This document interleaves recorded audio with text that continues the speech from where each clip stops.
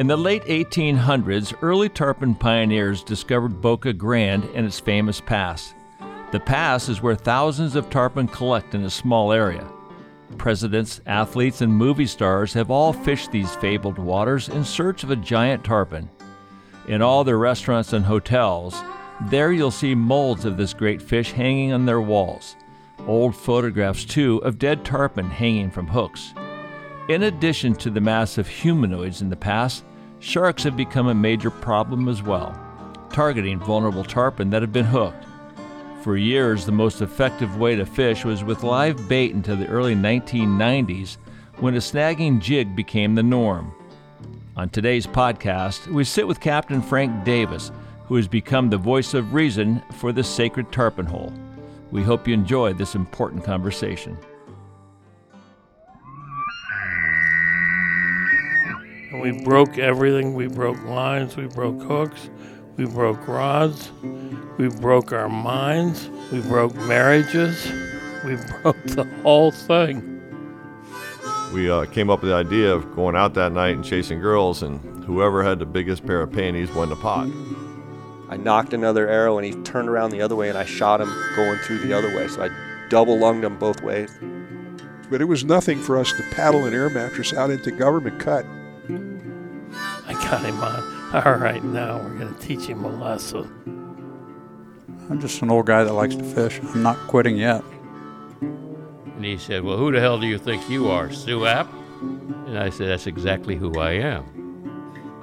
Life's journey to the grave should not be one arriving with a pretty, well-preserved body, but rather skid in broadside in a cloud of smoke, thoroughly torn out, thoroughly used up, proclaiming wildly, wow, what a ride.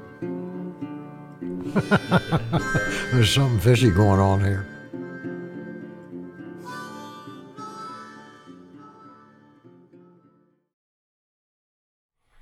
Well, Frank Davis, thank you for joining us on the Millhouse. Well, thanks for having me. You know,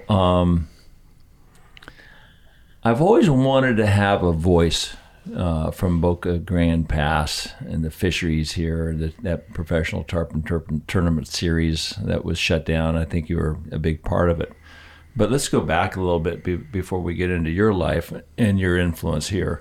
If you take a look at the history of Boca Grande, it became really famous back in the 1800s. 1885, they caught the very first, I think it was Herbert something Wood. What was his name? I can't think of it. His last name was Wood. He caught a 93-pound tarpon, which is actually the very first big game fish caught on rod and reel. Right. And he was so excited, he put it on ice and drove it to New York. Do you remember that story? I do. I remember that being part of what started big game fishing in the world, or in this part of the country anyway. So, yeah. So in 1910, Boca Grande had all kinds of people. It was really, really hot and heavy with tarpon. Wherever you go, restaurants and hotels, there are tarpon on the wall. You know, so the attention was really big. I think most likely you could say this is the tarpon capital of the world.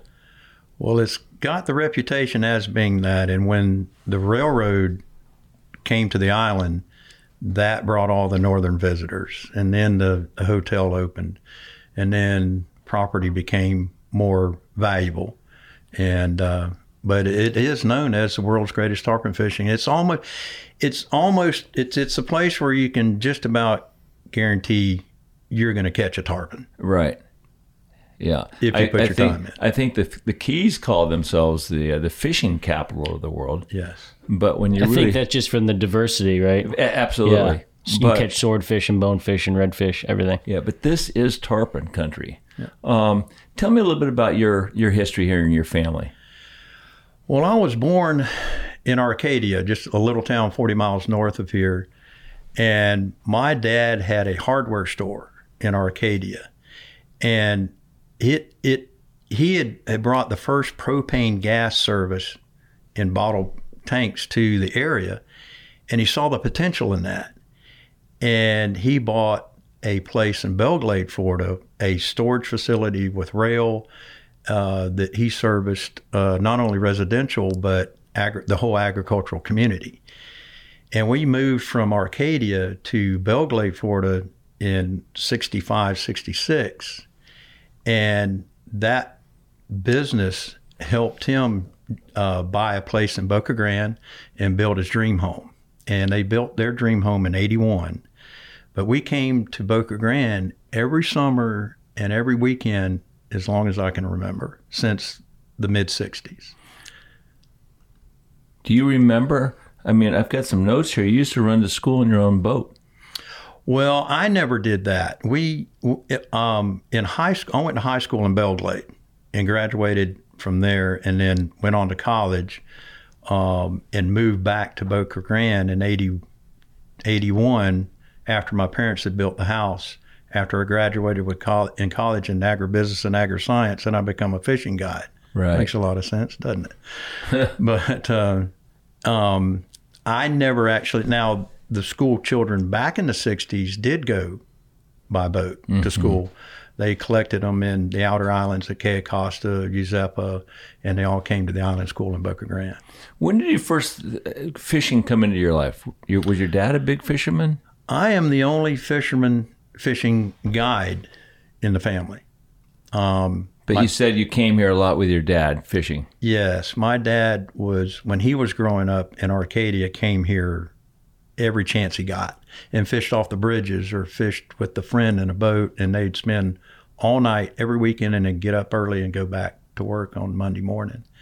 And that's what we did as kids, as children growing up. We would come here after work on Fridays from Belglade, stay all weekend, and get up at 5 a.m. on Monday so we could be back in time for school and Dad for work. So it was in your heart at a very young age. Absolutely. But then you became involved with marlin tournaments and running big boats. Back when I first moved back to Boca Grande in the early 80s, when I graduated college, I took a job as a mate on a 60-foot Hatteras.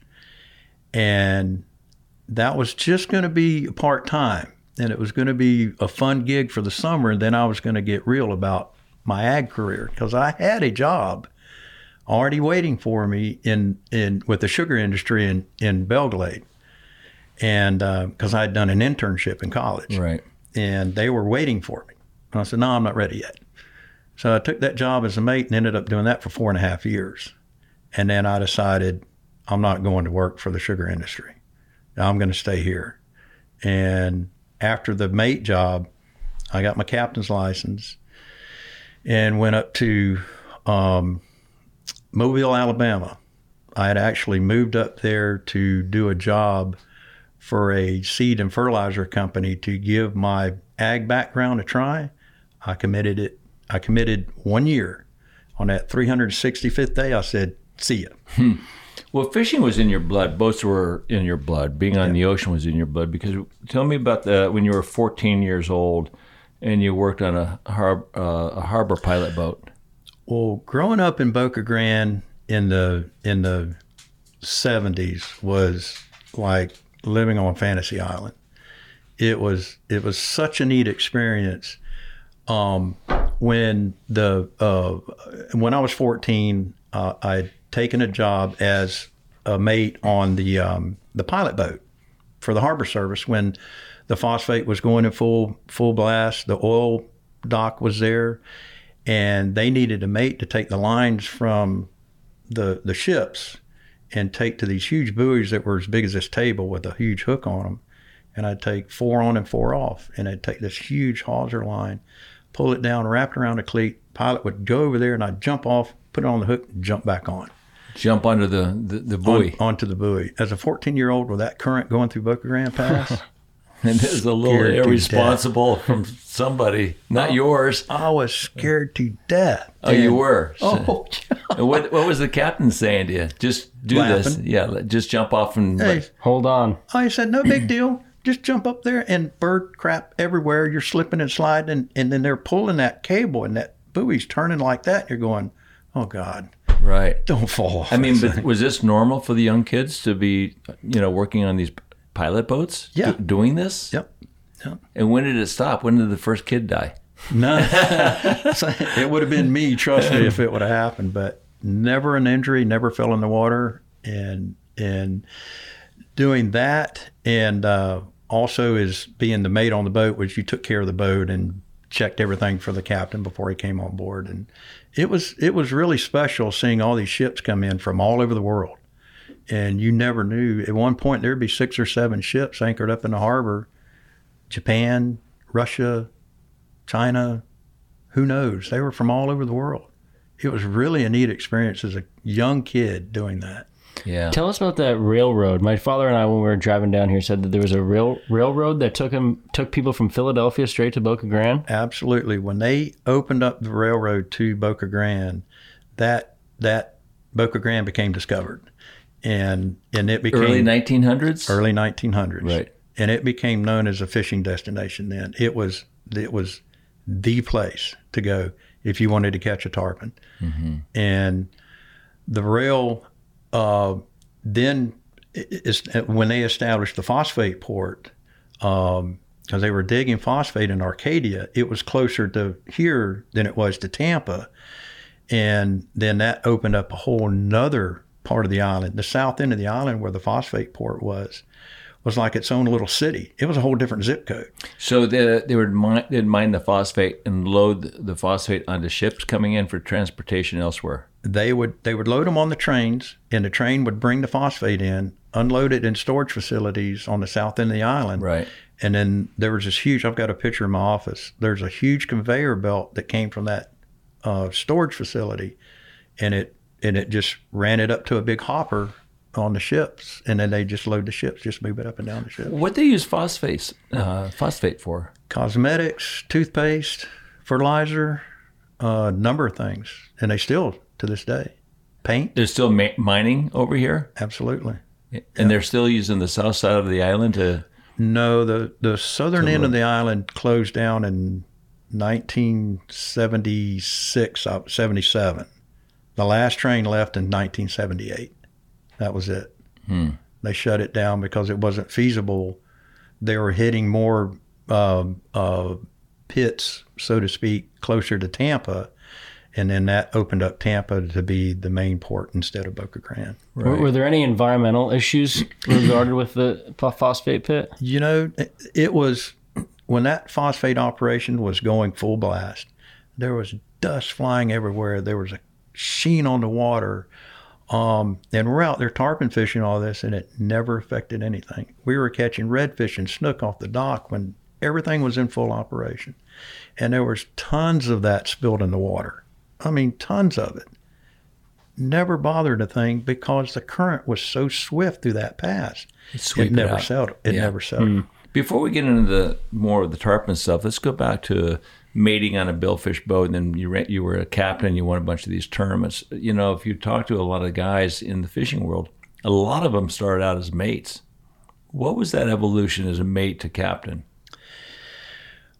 When I first started on that 60-footer, I'd never done anything like that before, and I didn't know if it was something that I was gonna like or pursue, but it just fit. And I loved it so much that I ended up, the captain on the boat was an absolute fantastic mentor of mine, and he's still around, Johnny Johnson. He was just an incredible guy. He taught me everything, how to run big boats, how to maintain them, how to rig baits, how to do everything. And we traveled to Panama City, we traveled to the Keys, and it just was a learning curve for me, basically on my own. And if I saw people that I knew in our travels and say, what are you doing? You know what?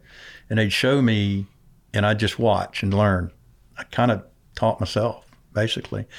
But I loved it so much, I moved on to get my captain's license, and I started running boats. I ran a boat out of St. Pete, and then up in Destin, that's when I won my first tournament.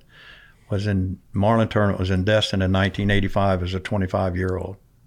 That was pretty special. We caught the only blue marlin in the tournament too, by the way. Wow. But it was coming off of a huge tropical depression, and we were one of the only idiots that stayed out. How many boats were in that tournament? There were, I think, 80 boats in that tournament. And what did you win? What was the prize? We won. It was over $100,000, about $120,000. Wow. Yeah. So as a 25-year-old, that was pretty exciting. You didn't party that night, did you? They all laugh when you say that, Nicky.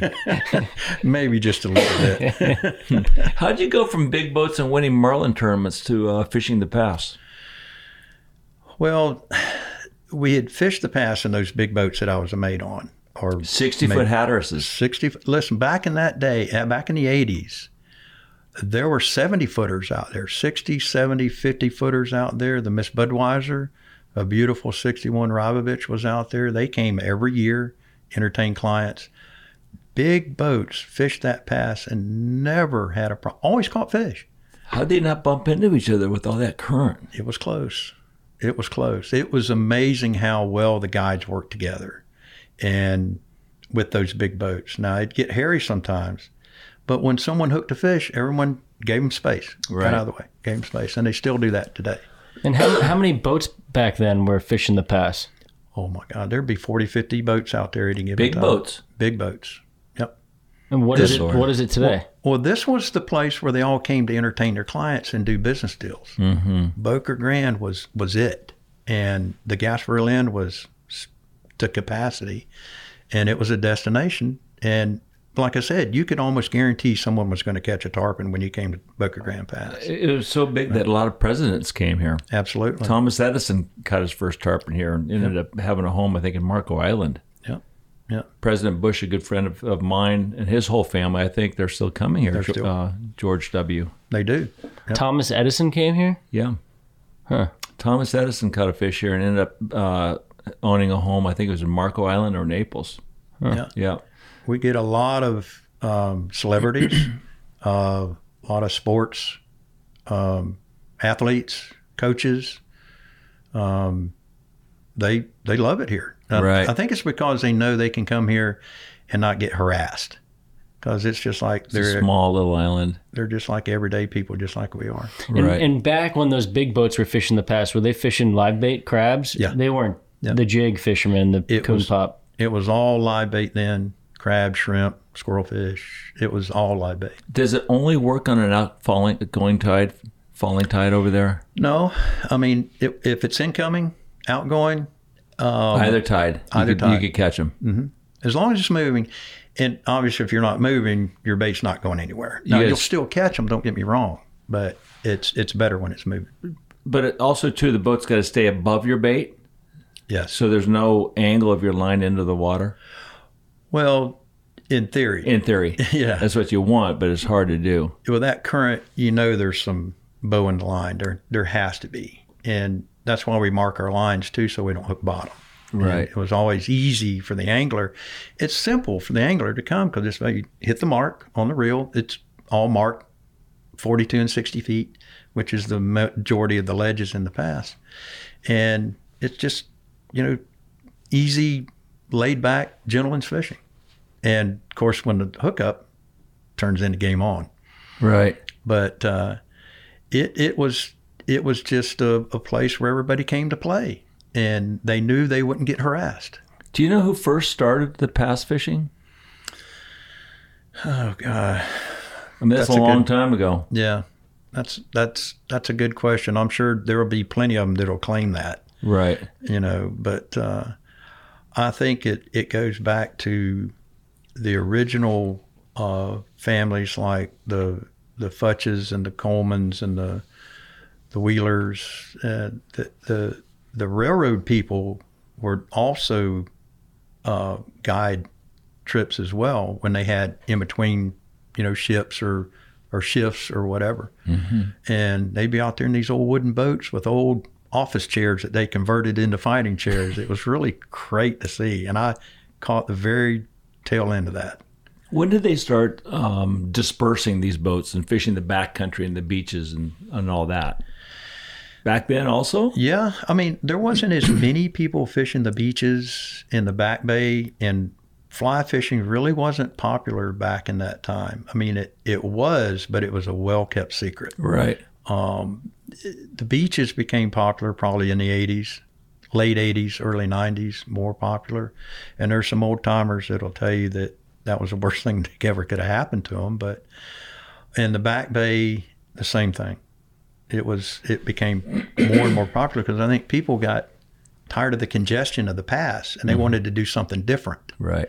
And they liked doing the beach or doing up to the harbor. When Homosassa was in its prime, the late 70s, early 80s, when everyone was down up there fly fishing, was this a prolific fly fishing spot back then? Yes. It was? Yes. Who was like one of the first pioneers around Boca Grande fly fishing? I'm going to probably say Phil O'Bannon. Right. Was probably one of the first ones to get it started.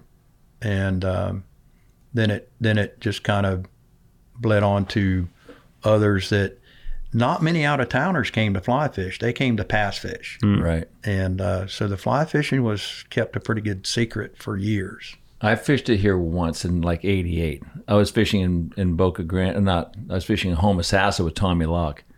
We hadn't seen a fish in like 4 days. I said, Tommy, I can ski at 90, but I can't fish at 0. Hadn't seen a fish. I said, let's go to Boca Grande. I want to see that place. So we trailered down here, went to lunch, had a hamburger, bought 12 crabs. And we went out to the pass, and he showed me how to fish the pass. And then I was fishing with a spinning rod, and all of a sudden we got outside. So there's some fish on the outside. We get out there, and we were surrounded by a school. We were in the middle of a donut that there had to have been hundreds and hundreds of fish inside this, circling our boat.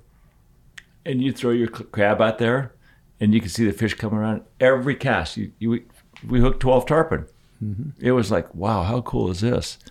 But I think that the evolution of the sport, and this is why I really wanted to get you on the podcast. I wanted to talk to you about the evolution of the jig fishing, the tournaments over there, the TV tournament that you guys got canceled.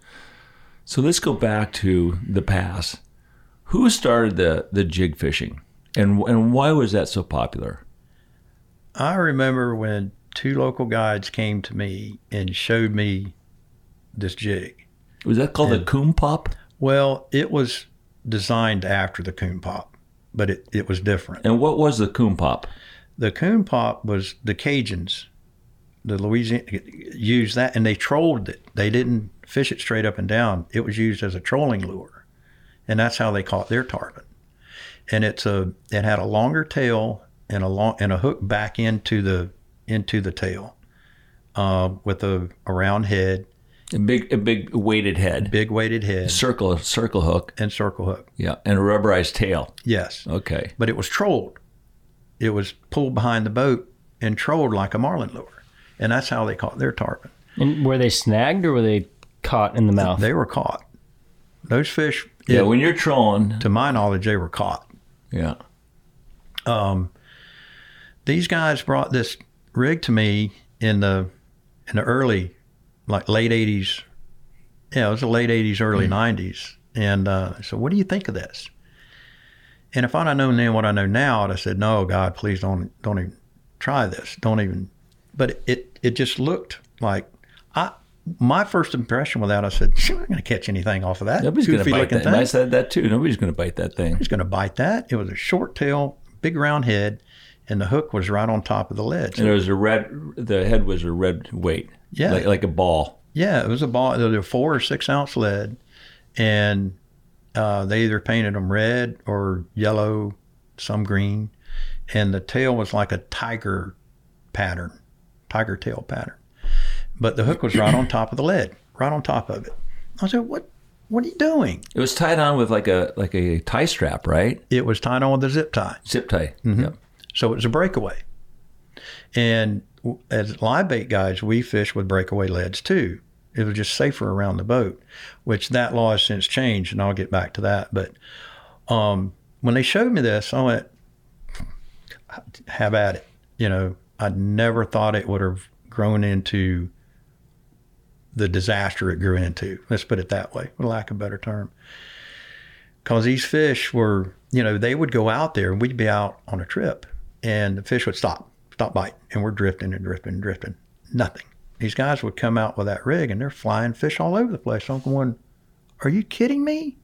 What is it about this that there's no way? So we started trying it. We said, okay, we've got to try this. So we'd get some jigs and we'd try them, but they were hooked on the side of in the clipper, under the chin, in the belly, in the side pecs. And I said, wait a minute, something's going on here. And this lasted for years. Years. And we got to do something about this. And it got worse and worse and worse, where you know how you're fishing next to somebody and you may be using the same thing that they are, and they're catching more fish than you are, and they're kind of snickering at you. And these guys were kind of getting belligerent, and they were making us look bad because, we're the bite's over. I mean, we've caught plenty of fish, don't get me wrong, but the bite is over. And they come around the corner and here's all these boats gathering all over the fish, and all of a sudden they're flying everywhere. Also, a snagged fish takes longer to land. So now you have a long duration, to land them. The fish get tired and they get shark bit. If I'm not mistaken, that was like a red flag at that early in that stage, or did it come later? Well, our observation was that a foul hooked fish always goes with the current. Always goes with the current. It never goes back against the current like a fish hooked in the mouth would. Now, don't get me wrong, some of them do go with the current, but these foul hooked fish always went with the current. And they'd be fighting these fish with lighter tackle for way too long. And the fish would almost be dead by the time they got it up. And of course, a shark, if it didn't get eaten by a shark, it was going to die anyway. And we were seeing more and more fatality, and especially in the tournaments when they gaff the fish. Now, we used to gaff fish too in the tournaments, but we quit. We stopped doing that because we were seeing a mortality rate. After every tournament and the weekends, there'd be dead fish all over the harbor and in the pass. So let's go back to the tournament. So you gaff the fish, throw it in the boat, and go weigh it? Well, they would never throw it in the boat. They would lip gaff the fish. So you're talking about lip gaffing, lip gaffing. Lip gaff. And drag them over to a boat that had a weigh station on it. Yes. Okay. Yeah. And they'd hoist them up in a sling, weigh it with a digital scale, and then pop it back in the water and try to revive it. But you take a fish out of the water, it's toast. Well, tarpon being a suction feeder, now it's got a hole in its lower jaw. Mm-hmm. Can't feed properly. I can't believe the tournament didn't have a set of rules that said the hook has got to be in the mouth. Okay, well, after pressure, they decided that was going to be a rule. So when you won this tournament, World's Richest Tarpon Tournament, that was the technique and tactics? The first year, 94, we gaffed them. Okay. When I won in 94. Was it jig fishing or bait only? There was both. There was both styles of fishing were allowed then. Did you jig fish at the time, or were you baiting only? No, it was traditional live bait. So that must have been harder to win than the guys that were jig fishing, because it's a traditional way you're not snagging fish. Right. And it wasn't when we were seeing what was happening, then it was instated in the rules that no jigs were allowed, live bait only. And then the jig guys quit fishing the tournament, or they either just fish with live bait, and that was it. Right.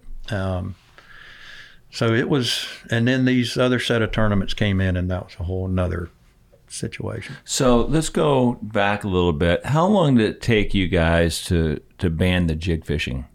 2.5 years. But it had been in existence for how long before you said we got to stop this? 10 or more years. Right. Yeah.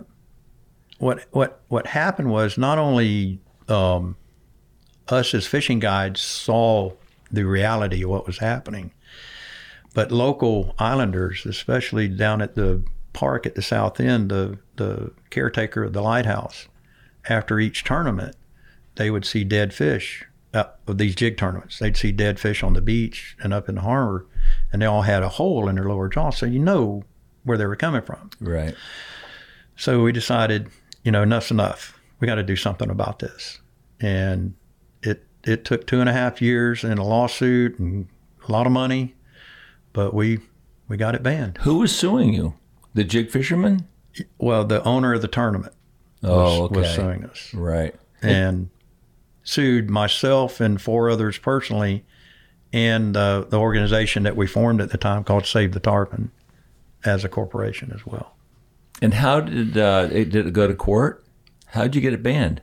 Well, we had a lot of help from the Florida Wildlife Commission. Finally, they decided that this was not a jig, it was a foul hooking device. Mm-hmm. After we took thousands of pictures. We had photographers go out and film these tournaments and see where these fish, jigs are everywhere. They're all over the place. Now, don't get me wrong, sometimes they were in the mouth, but we even did a hook placement study. FWC did a hook placement study one year, and they found that over 70% of jig caught fish were hooked outside the mouth. Right. Live bait, only 1% that happened. Only 1%. So Ken Wright, who was the head commissioner at the time of Florida Wildlife Commission, was very instrumental in getting this ban. And they voted on it, and it was unanimous that was a snagging device. Well, it sounds like the problem is twofold. One, you have a snagging device, and two, you were lip gaffing them with a big old hole in the mouth. Well, here's what happened. FWC was giving them extra points for DNA swabs, or the tournament was giving them extra points if you DNA swab that fish and send it in for scientific purposes. When we were finding all these dead fish, I went back on the weekend or the weekday after these tournaments and found all these dead fish. So I DNA swabbed them too, and guess what? They all matched. Interesting. So they knew they had a problem. Then they quit. All of a sudden, they quit DNA swabbing the fish. So let me ask you: how can a DNA fish? Can you tell the difference between a DNA dead fish was caught with a jig versus a live bait? Same thing. No difference. DNA is DNA, whether it's dead or alive. Mm-hmm. But why? So why were you taking DNA swabs? Just to see if it was the fish in the tournament. To prove that they were harming these fish. See, because every one of those fish had a hole in their lower jaw. But weren't those people recreational people fishing out there, or did it close to recreational people during the tournament? They actually had, when their tournaments were going on, they actually had hired off-duty FWC officers that were known that if people came in and tried to fish during those tournaments, no. They ran them off. They ran them off. So obviously it was all... That was terrible. Yeah. You know what's interesting is the Gold Cup, the Golden Fly, those two tarpon tournaments and the Keys, you still are allowed to use a lip gaff, which really? I find very interesting. Yeah, it's terrible. Yeah. I don't think a lot of people do it, but they haven't banned I don't know of anybody that's using a lip gaff. I know a couple people. Well, we quit doing that years and years ago and went to an all-release format for our tournaments. Mm-hmm. I think that stopped in the mid-'90s. We stopped gaffing fish. Late 90s. Mm-hmm. We stopped gaffing. Said, that's it. All releases. No more gaffing fish. And so we tried to set a precedent for them to follow, which they didn't. But we never televised our tournaments either. We never were for profit for anything. Right. So we didn't need that. But, right. To televise something, you got to have the drama, I guess. And that's what happened. So that was the Professional Tarpon Tournament Series. Yes. We saw that on TV. Talk about that devastation. Well, in live bait, when we're live bait fishing, we always, in the main purpose of using what you saw on my boat out there, an inboard boat, the exhaust is above the water. And you go ahead of the fish and drift back through and presenting your bait. You didn't get a bite.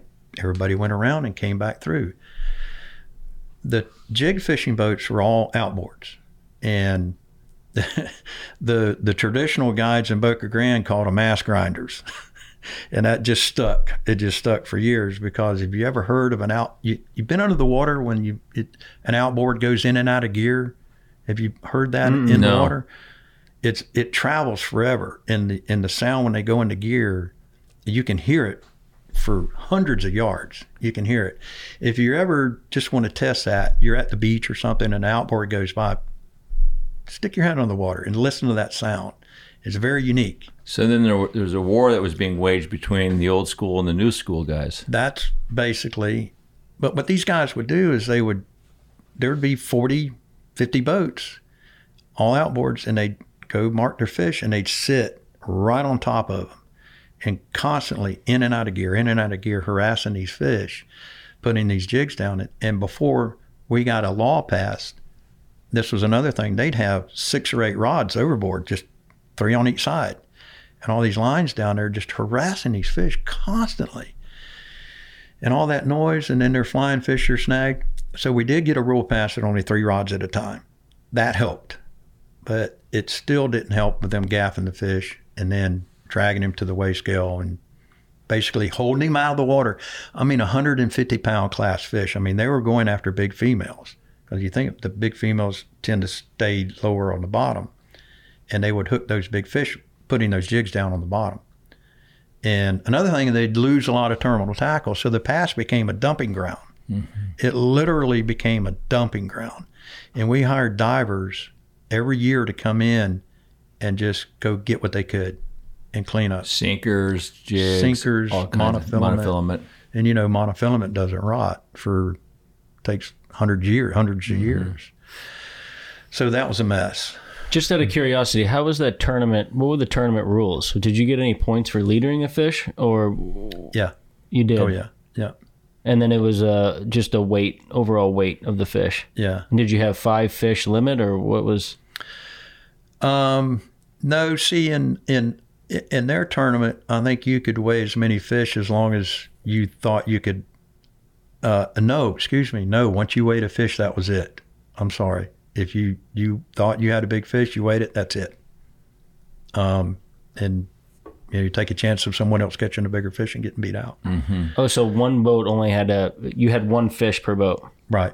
Okay. Yeah, to weigh. Interesting. And that was over a course of, a couple of days? They usually had one day tournaments. Yeah. And what kind of prize money was there?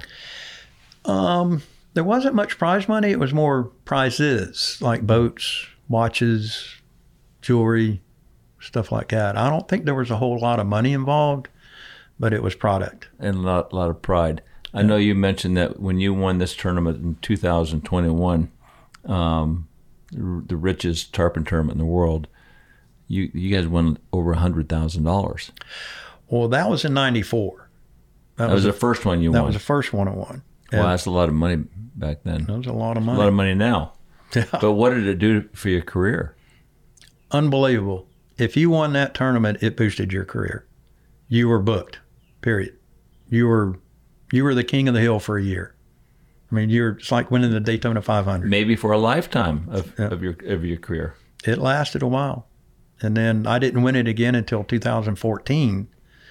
And I placed third, a few times. Mm-hmm. But that first time in '94, when I was really getting my career going, that was the one to win.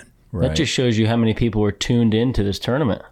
So they would just see it on TV that you won, or read it in the magazine and start calling you? Well, like I said, they weren't televised, but the news, all the local news stations showed up. Right. And they interviewed you after the tournament, and it was word of mouth too. It was a big thing. Mm-hmm. It was huge. When did you start having the feel for conservation and starting to feel a concern for these fish? Probably when we saw what was happening with this jig tournament and what they were doing. Right. And seeing all these dead fish after every tournament. That's when I said, we got to do something. We have to. And, when you see dead fish, that many, I mean, it wasn't just 1 or 2, it was a lot. And it would be big fish. All of the fish they weighed. Most, like 90% of them, I bet. And most of them were big females, because that's where the money was. You need to catch that big female. And, we saw a decline in the fishery because they were killing these big females. And, there for a while, our fishery was really starting to go downhill. And that's another reason that said, okay, we have to do something. Because the fishery in Boca Grande was, one year they just went on by. They didn't even stop. I mean, they came back, but it was a terrible season. And I think that was in the early 2000s. It was terrible. I go, oh, God, what are we going to do? So we stepped up, and the whole community stepped up. Let me tell you, Boca Grande as a community stepped up and asked us what we needed, and they gave. Mm-hmm. They gave. One of the things I've always been interested in, being a Keys fisherman, and I did fish here at one time, but there's all this Instagram stuff over the years where these captains and anglers were hanging on the tarpon and the sharks were eating, their tails off. And all the guys that fish Homosassa were always complaining that we don't have the fish because Boca Grande sharks are eating everything. Yep. How prevalent are the sharks, and how damaging are those sharks to the mass? Well, I think another part of that, with live bait fishing, our fight times average 7 to 12 minutes. That's it. I mean, we're using heavier tackle, right? And you still get the juice of the fight. I mean, don't get me wrong. And sometimes they're longer. They'll go 20 or so minutes. I mean, but we're using, 100-pound Dacron and 100-pound leaders too. The jig fishermen were fighting their fish longer, promoting more shark attacks, and we saw an increase when these tournaments were at their height. The shark population, it seemed like doubled. And because they had an easy meal. Right. Sharks are bad every year. They follow the tarpon here, and it seems like the beginning of the season in late April and May, they're bad, mostly bull sharks. And then they get filled. It seems like they get their fill and they move on. And then you won't have a shark attack for 2 months. Mm-hmm. And then later in the season, they always come back. And that's when the bull and the tiger sharks, the hammerheads and the tiger sharks show up. Why do these tarpon congregate into the pass? For as long as anyone's been keeping records, they come here to feed, because all the food that comes out, we have the Peace River and the Mayaca River that empties into Charlotte Harbor, and that tidal current, especially around the moons, the new and full moons, that's when the crab run is the best. And the crabs will cover the water. Absolutely. You could walk on them. Still today? Still today. Yeah. Really? It's amazing. And the tarpon they feed. They come here to feed before it pre-spawn.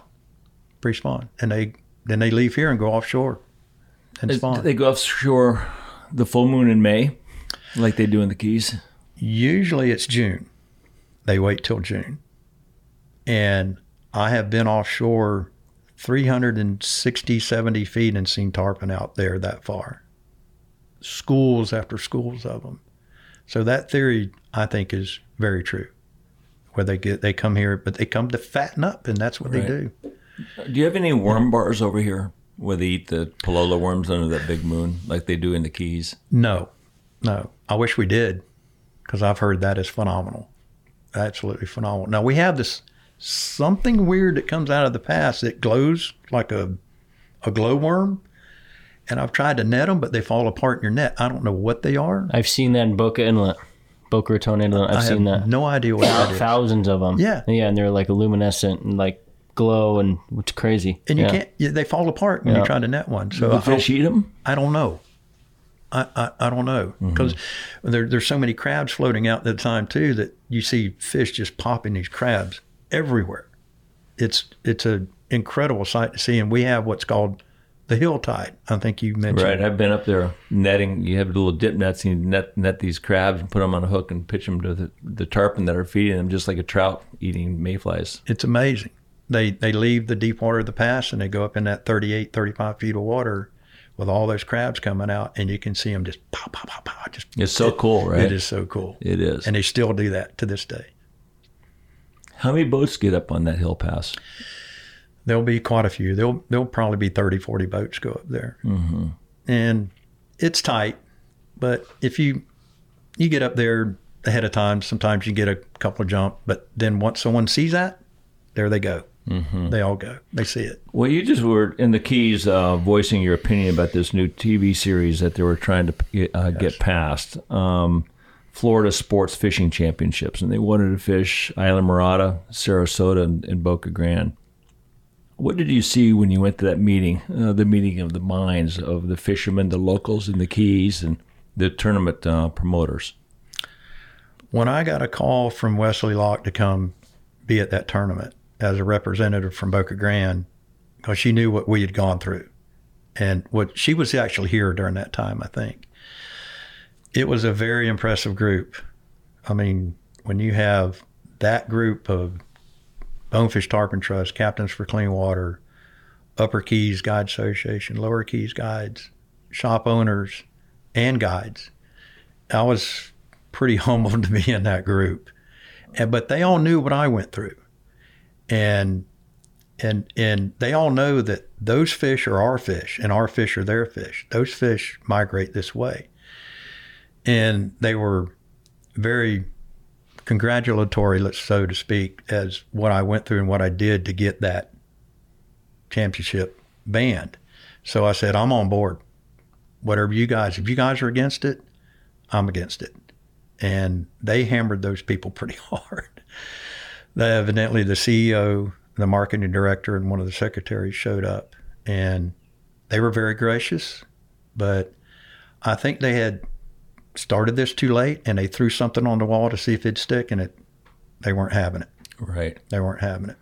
What is the future of tarpon fishing over here with so many boats and so much pressure and the sharks, the mayhem, if you will?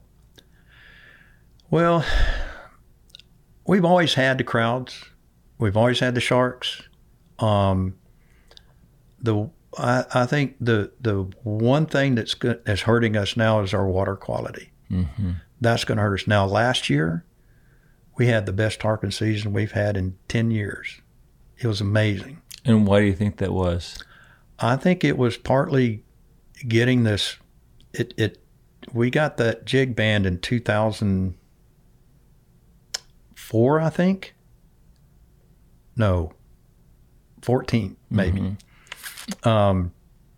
I can't remember, but since then it's taken that long to get this fishery regenerated because of all these big fish that they killed. Right. And I mean, we were in double digits last year that we haven't been in 8 years on a trip. It was amazing. But we have a red tide now, and we never had a red tide in the wintertime. Never. What's that mean? What's going to happen now?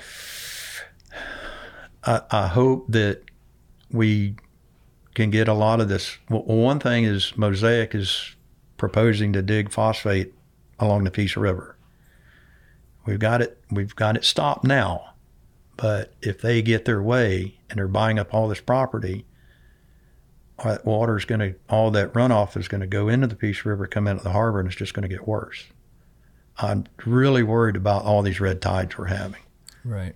It's very interesting. My father and I were just in Boca Grande Beach a couple of days ago, and we never experienced red tides. The guy we were with showed it to us. We walked to the beach, and we smelled it, and it tickles your throat. And I started coughing immediately. Yep. Started coughing. Yep. That's what it does. It gets your respiratory system. And it kills fish. Yep. It depletes all the oxygen out of the water. Yep. And it'll kill tarpon too.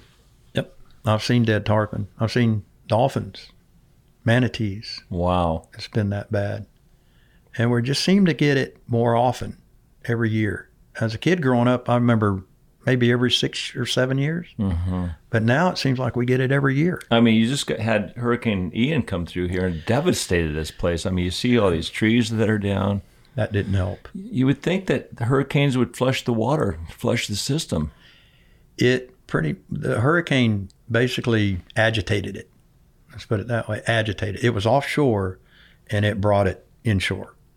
And if you look at the red tide charts now that FWC puts out, the worst is between Sarasota and Naples, all in this area. And throughout the years, it's been predominantly worse right here in that area between Sarasota and Naples. And I don't know if it's the rivers coming out here. We're at the Caloosahatchee South and Peace River and Mayaca River here. I don't know. Yeah. Mother Nature, you can't dictate or forecast, what's going to happen. Well, development doesn't help either. Yeah, no kidding. Would you ever see a point in time where the pass would be closed and they'd call it a sanctuary? They tried that. That was proposed. Who tried that? Well, when we were going through this jig live bait debate and war, they basically thought that we were calling Boca Grande Pass, it's ours, and we control it. Not true. So they said, well, we'll just propose to get it shut down because the the island across the pass, Cayo Costa, is a state park. And the southern tip of Boca Grande is a state park. And they say, well, why don't we just make the pass a state park and you only fish certain times of the day and it's closed at dark? That was going to open up a whole nother can of worms. And they talked about it pretty seriously. And I went, well, this is going to change the game. But it didn't happen. Would you be for that? You know, if the old timers said when we started fishing at night, we didn't give the fish a break because they were getting fished all day and then again all night. I wouldn't be opposed to it. I mean, if they said, hey, you can't go out there at night, that'd change things for a lot of people and a lot of guides that are used to only fishing at night, because some only fish at night. Mm-hmm. But, you know, I don't know if I'd want it to be a state park, but maybe some regulations to that effect would be, maybe help. It would cost a lot of people a fair amount of money, because you used to run 3 and 4 trips a day. Yep. The whole island is based on tarpon fishing. We used to the run, economy is like $130 million a year right here. Right. Yep. We used to run a 9 to noon trip, come in for lunch, go back 2 to 5, come back, take a little break, and go back and fish 7 to 10 or 7 to midnight, and do it all over again the next day. Wow. Yeah, that was nonstop. That's when I was a lot younger too. I can't do that now. I'll fish 1 trip a day now. That's it. But you know, seeing some kind of regulation probably wouldn't hurt. But I think doing what we did in this battle and getting the pressure of a televised tournament away, because you know how when you're any tournament, you're under you have a different game face, no matter if it's televised or not. But then when you're televised, the pressure's on. You want to catch that big fish. You want to win. You want to be better than that other person, and you're going to do things you wouldn't normally do. Mm-hmm. And I think that pressure alone right there off of this fishery helped us tremendously, and letting the public know and the sponsors know that what they were doing to this fishery, and it was wrong, and they all agreed. I mean, the sponsors started pulling out like you wouldn't believe on this other deal that we did. Right. And I think this just recently happened too, that the sponsors were told what could happen if you televise. Live stream is what they were going to do, especially live stream right on a boat. And you could be exposing a site that we've been nurturing for years, and all of a sudden it's on live TV. That wasn't good. So forecasting the tournament series of any sort of a tournament, you don't forecast a tournament ever happening again? I don't think so. I think they're going to try again, but they tried. I think they put it out right at the tail end of when they were wanting to start this tournament, and it was just not shut down. It was shut down. Yeah, certain locations just should not have tournaments, and this is one. This FCS tournament, they had actually made Boca Grande Pass exempt in their fishing. So I went, okay, but what's that going to do with the rest of it? And I mentioned to them, I said, guys, there's a lot of times when all the fish in the area are in Boca Grande Pass. And if you guys are all outside of Boca Grande Pass, you don't catch anything. And you're on television. What's that going to do? Mm-hmm. You're going to open up Boca Grande Pass? Oh, no, we won't. Yes, you will. It happened before. Mm-hmm. So we got it nipped in the bud for now. Good for you guys. Yeah. Well, the Keys guides those guys weren't playing. Right. Tell us about Betsy Bullard. Oh, a wonderful conservationist in the Florida Keys, really a big voice of conservation. Tell us about the conversation that was taking place in Islamorada about this tournament series and her voice. Betsy I don't know her that well. I've only met her a couple of times, but she is a no-nonsense, in your face, I want you on my side type person. She did not cut any slack at all. And she basically told him what she thought about that tournament, and this is what I think you should do, and basically go away. Was there any foul language? No. I don't think I did hear any foul language. Just a lot of fist pounding. Well, maybe a couple, but there were some. You could feel the tension in the air in that meeting. It was adamant. Is there anything that you'd like to add to this conversation? Well, I think as far as the history in Boca Grande that we're trying to preserve and trying to keep history alive in Boca Grande, and the way it's done and the way it's always done. I mean, I'm fishing the way they fish for 100 years in Boca Grande, and it still works. And when you bring in a new entity or listen, getting that jig ban was huge. That was huge. I mean, I was ridiculed on the internet like you wouldn't believe. I was, oh, you're lying. You don't know what you're talking about. But standing up strong for what you believe in and preserving this great fish, I'm your man. I'm not going to sit by and watch this fiasco that was happening. It was horrible. I mean, it was, and they were, the owner of the tournament, he said, and I'm not going to mention any names because he's local. Maybe I could, but he said, I'm going to stop when they tell me to stop. Well, we told him to stop. And I'm glad we did what we did because, like I said, last year was the best season we've had in 8 years. It's phenomenal. And I think it was part of what we did to get this fishery back in order. Yeah, a lot of the big world record fish that were caught in Homosassa had tags on them that were tagged in Boca Grande. Yep. So if you do it correctly, these fish will survive. Yeah. I was amazed at how far these fish travel, too. I mean, fish have been tagged in the Keys and show back up here in a day or two. Mm-hmm. It's amazing. Right. And back in the Keys the next days. Yeah. I remember Tommy Locke said, fish came down to Channel 5 and he was back into Boca Grande Pass by, 10 hours from then or so. Yeah, it's amazing. So like Billy Pate, originally when BTT was started, Billy Pate asked that legendary question about Louisiana and everywhere else. Mexico. I thought he asked that about Africa.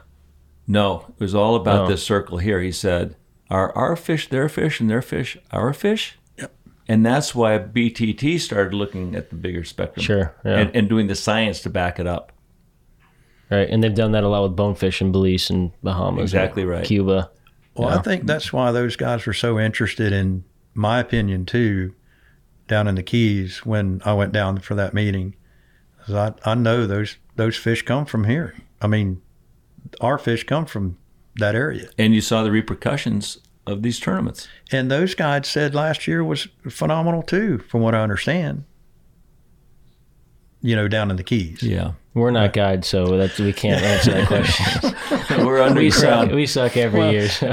Don't ever ask our opinion about the numbers and how many you're catching and that kind of stuff. Your data is going to be skewed with us, yeah. I do know that coming towards winding down in my career, and I've seen fisheries deplete and come back. But this one just meant it was in my heart.